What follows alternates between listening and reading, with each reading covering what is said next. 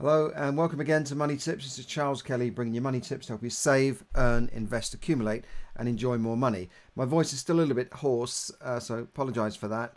And if I do need to, if I break up during, then I do apologise for that. But I wanted to keep the daily broadcast going Monday to Friday anyway. So I hope you're all having a good day. Over here in the UK, we've had the election last week, and many of you know that Boris Johnson and the Conservative Party came back with a big majority. Now that's important because with a big majority it means that they can get legislation through, whereas if you haven't got a majority in Parliament, then you can put things forward, but they can often be voted down because some of your own MPs can rebel against the legislation. And this is what happened with Brexit. This is why we didn't leave leave Europe last year, because it was all split and they didn't have a majority. But now, with a 70 or 80 majority, he can just put forward things and get things done. And that is good for business confidence, for householder confidence, for investors' confidence in the market, knowing that we're not going to be in this state of limbo any longer that we have been really since around 2016. And of course, when Theresa May held that election in 2017 to increase the majority, she actually lost her majority, and that was just so. Since then, we've been just ticking along on idle. Really, we haven't been moving forward as much as we should, and hopefully Boris can get things going. I think there will be a bit of a boom in building. And Boris has been, has told us that he's going to revive certain areas in the north of England which have maybe been neglected, put more transport infrastructure. When you put in more transport infrastructure, that means that they'll build houses around that, and that will get things moving. One of the quickest ways of getting an economy moving is to build, and this is how they come out of the Great American Depression. This President Roosevelt and that song "Happy Days Are Here Again." They went on a big building spree. Obviously, a lot of it through borrowed money, but that's fine. If you're borrowing money to buy assets and invest in assets, then that's fine. What we don't want to see is wasted money. But the government can borrow money very cheaply, as you and I can for mortgages and etc. I may have said to you before, when I first got my mortgage, it was 16.25%. 16.25%. It was horrendous. It was only a small mortgage, but it was costing me more now than a much bigger mortgage costs nowadays. So it was a killer. But now you can go out and borrow money, and at cheap rates, less than 2% in some cases. Now, this is why they predicted that house prices will rise by 2% next year as confidence returns to the market. This is what economists predict. Howard Archer, the chief UK economist for the accounting firm EY, Ernst & Young, said the Tories' thumping win last week would boost house price growth from its current level of around 1%. So you could say it's going to double next year from 1 to 2%. Okay, that's not that exciting, but the main thing is that we all want to see is that the market moves again, because at the moment people are sitting on their hands and saying, well, I can't sell because I'm not getting the price I want. Then people can't buy because they're taking the stuff off the market.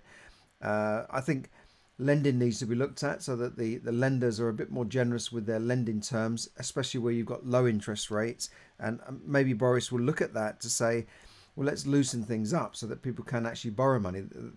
They've tightened things up with the mortgage market review, which has caused a stagnation in the market, I believe. Anyway, but they're still helping first-time buyers. You can still go for a lifetime ISA and the Help to Buy scheme. Last year, 240 new homes were built, so that's pretty good. That's kind of almost on target, and I think things definitely will move. Ruth Gregory, the economist at Capital Economist, said that it was unlikely that rates would remain unchanged in 2020, but could rise to 1% in 2021, although others predict that it will stay the same and maybe even drop. She said that GDP, gross domestic product would increase by 1.8% in 2021 as spending plans fuel the economy growth. So basically the government borrows money or uses taxpayers' money to spend, to build new railways, new roads or housing projects, cities even, and that then gets people back to work. You've got builders employed, architects, accountants, and all these other services that get the spin-off from these projects. There's new hospitals going to be built, at least 6 in the next year or two. Archer said that the housing market activity could be given a modest lift in 2020 if the government introduces specific measures aimed at boosting the sector in the budget. So that will be coming up soon. And low mortgage interest rates and a shortage of properties for sale should provide some support to prices. So that's good news for the market. Although for landlords, we've still got a lot of buy-to-let landlords who are holding back because of the changes in the tax laws and this general more legislation coming through, which is making some landlords want to sell. In fact, I was seeing articles from various industry experts saying that next year will be a good year because landlords would want to sell and there'll be lots of cheap properties on the market. Now, with the Conservatives getting this massive majority, because it wasn't expected, to be honest, maybe things have changed. Maybe the outlook has changed for the property market. So let's see what happens. What I would like to see is that lending will be improved and that more first-time buyers can get onto the market, because that's what most people want in life. They want security, they want a roof over their head, they want a good career and a family life and some sort of life. That when it comes down to the basics, that's what most people want. And when you're in long-term rented accommodation and you're jumping from place to place, you don't feel so secure, do you? And also with new rail projects coming online next year, the Elizabeth line will stretch from Shenfield in Essex right out to Reading in Berkshire, right the way through the centre of London. And that's going to be a fantastic line, and that will lift the markets around the towns where they are served by the new Elizabeth line. So there you go. Other few bits of news is that Lloyds Bank customers are set to get a payout. 4 million Lloyds customers handed payouts because of a litany of blunders, says the headline. Various things: botched loan checks, debt collection mistakes, miscalculated payments, vulnerable customers failed, interest wrongly charged, all these sorts of things. So the banks have really had, the domestic banks have had a bit of a rough time within the last few years with mis-selling scandals. But the next mis-selling scandal could be these home income plans. And I'll be talking about that on another day. So thanks for listening. I'm off to London. My phone said there's a 40% of rain, but I'm looking out the window. I'm thinking, no, it's more like 99% of rain, because it's always raining in the UK. It's cold and a bit rainy and wet at the moment as we come up to Christmas. So I hope wherever you are, you've got better weather than I have. Hi to everyone who's tuned in on Facebook Live, Park and Hazel. So thanks for tuning in. Always look forward to your comments. So thanks for that. So this has been Charles Kelly bringing you money tips to help you save, earn, invest, accumulate and enjoy more money. And if you want to get into the property market and you feel that you want to ride this next crest of a wave, then do drop me a line to charles@charleskelly.net or on Facebook Messenger. I've got a Facebook page and a community group for money tips.